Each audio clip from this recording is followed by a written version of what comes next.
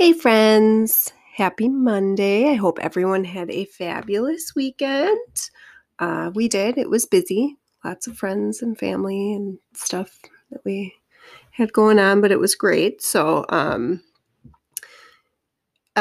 today's episode here, I want to talk to you about a lot about your mindset towards health, but also how to get lasting results. So they go hand in hand, really.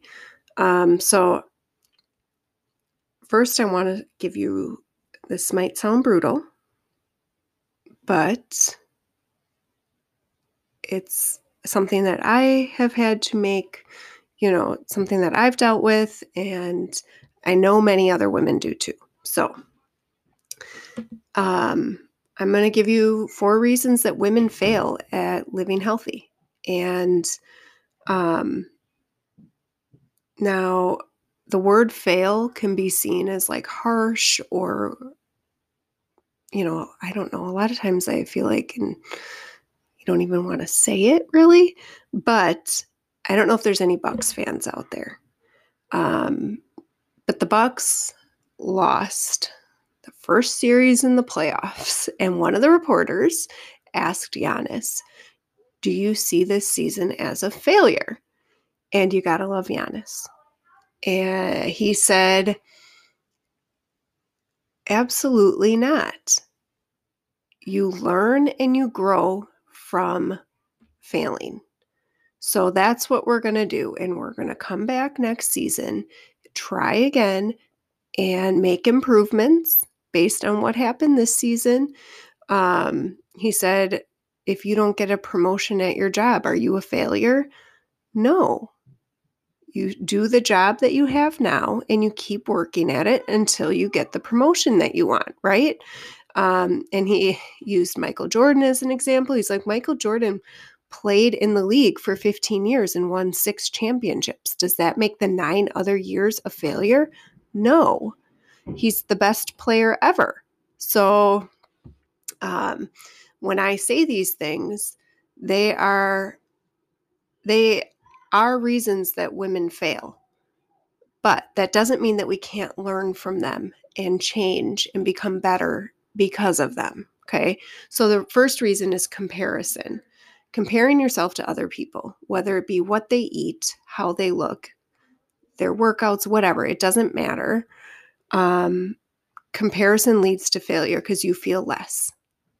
And you all are unique and perfect and made in the image of God. So don't compare yourself to others. You are on your own journey, right? The second reason is we want the quick fix. Who doesn't, right? The problem with the quick fix is it's designed to keep you coming back and spending money with them. So the key to this is understanding your body and understanding nutrition and how it works. And the third reason is you believe that less is more. Now, the problem with this is that your body adapts. So I'm going to use myself for example because I know me. But you cannot use my numbers. You are you. There's a lot that goes into, literally when I said everybody's unique, I mean it. Like genetics, age, weight, activity level, like there's a lot that goes into how many calories a person eats to maintain their weight, to lose their weight, or to gain weight. So myself personally, I eat between 2,000 and 2,100 calories a day to maintain my weight. Now, the problem with the less is more way of thinking is that if I drop down to 1,500 and I stayed there for an extended period of time, that would be my new normal intake. And I would gain weight at 1,600 calories instead of at 2,200 calories. Does that make sense? So less is not more. More is more. And a lot of times when you're not eating high enough calories, you're not giving your body the nutrients that it needs, the vitamins, the minerals. You're setting yourself up for sickness and like all these other health issues. So less is not more. there is a number that is healthy. But we have this idea that less is more because you'll lose weight faster. No. And then there's like this, the fourth reason women fail is we live in guilt, right? Or we don't see results fast enough. So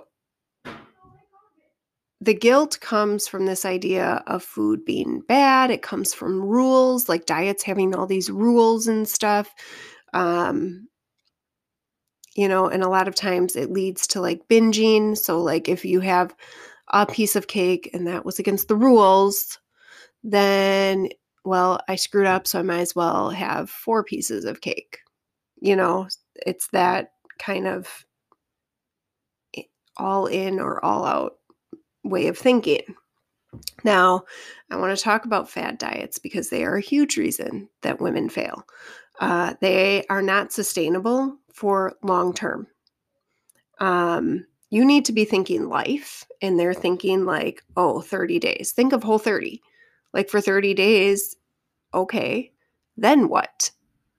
So you lose weight those 30 days. What happens after that? Do you have a plan? Does it give you a plan? No, you just like go back to how it was before those 30 days. Or keto. Oh, great, you lost 20 pounds on keto. Then what? The diet ended.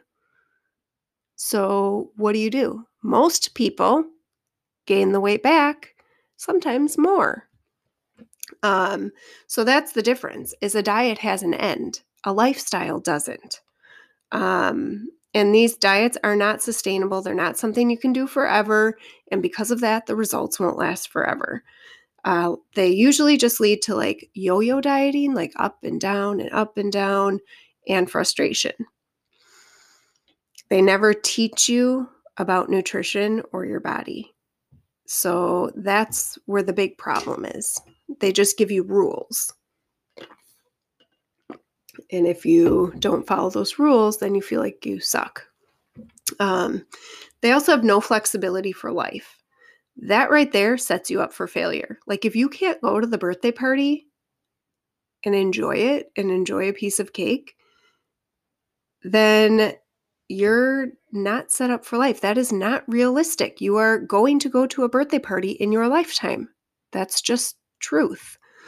And they also leave you hungry and irritable, a lot of times with no energy because you're not eating enough.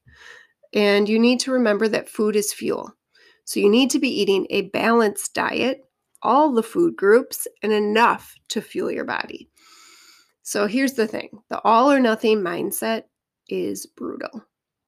And I know many women have had it or do have it.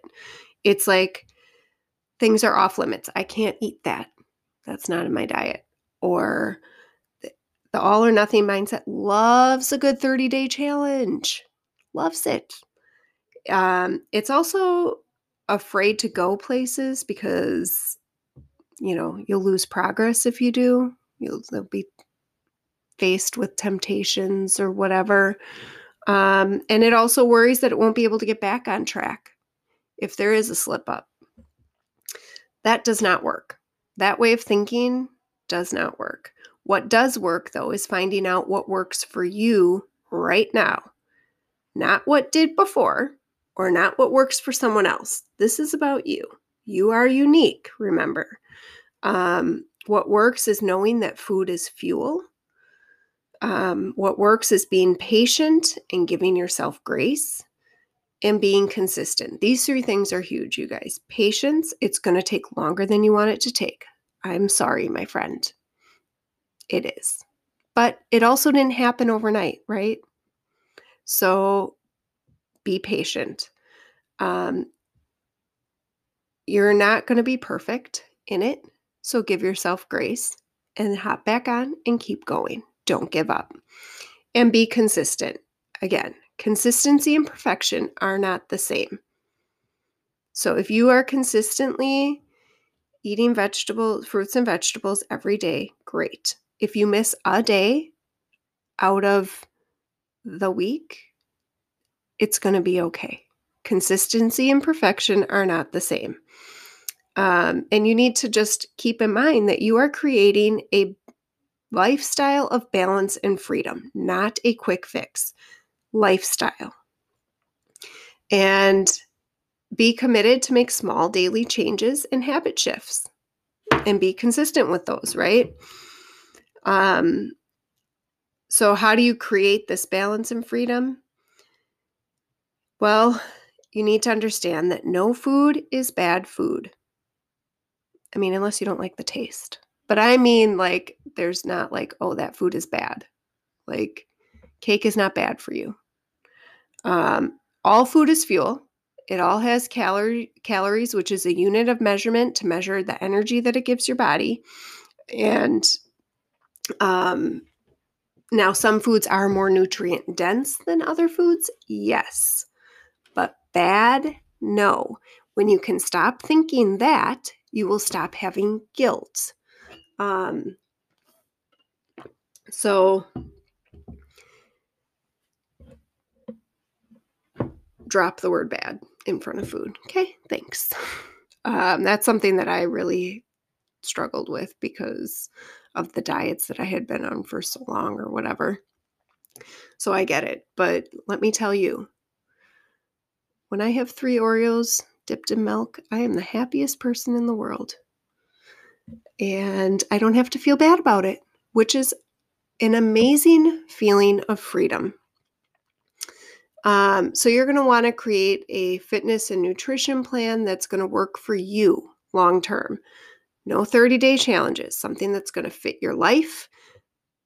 It doesn't matter if you do your movement in the morning or at night. What works for you? Your schedule, your life. So give yourself grace and patience. Remember that it takes time, but it's going to be worth it. And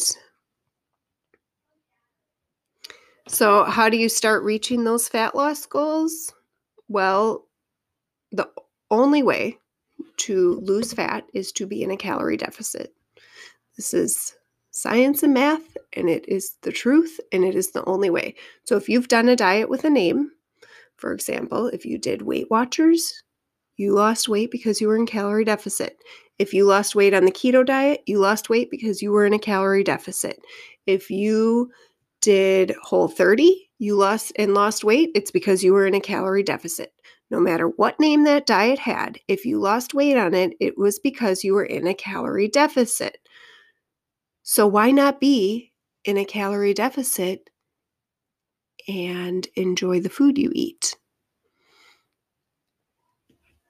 Like the Oreos, for example. They are not going to make or break anything for me unless I binge on them or something. Like having a few Oreos is fine. Having a sleeve of Oreos, that's probably not the best choice, right? So other things that can help you here during this creating or reaching your fat loss goals would be to drink water.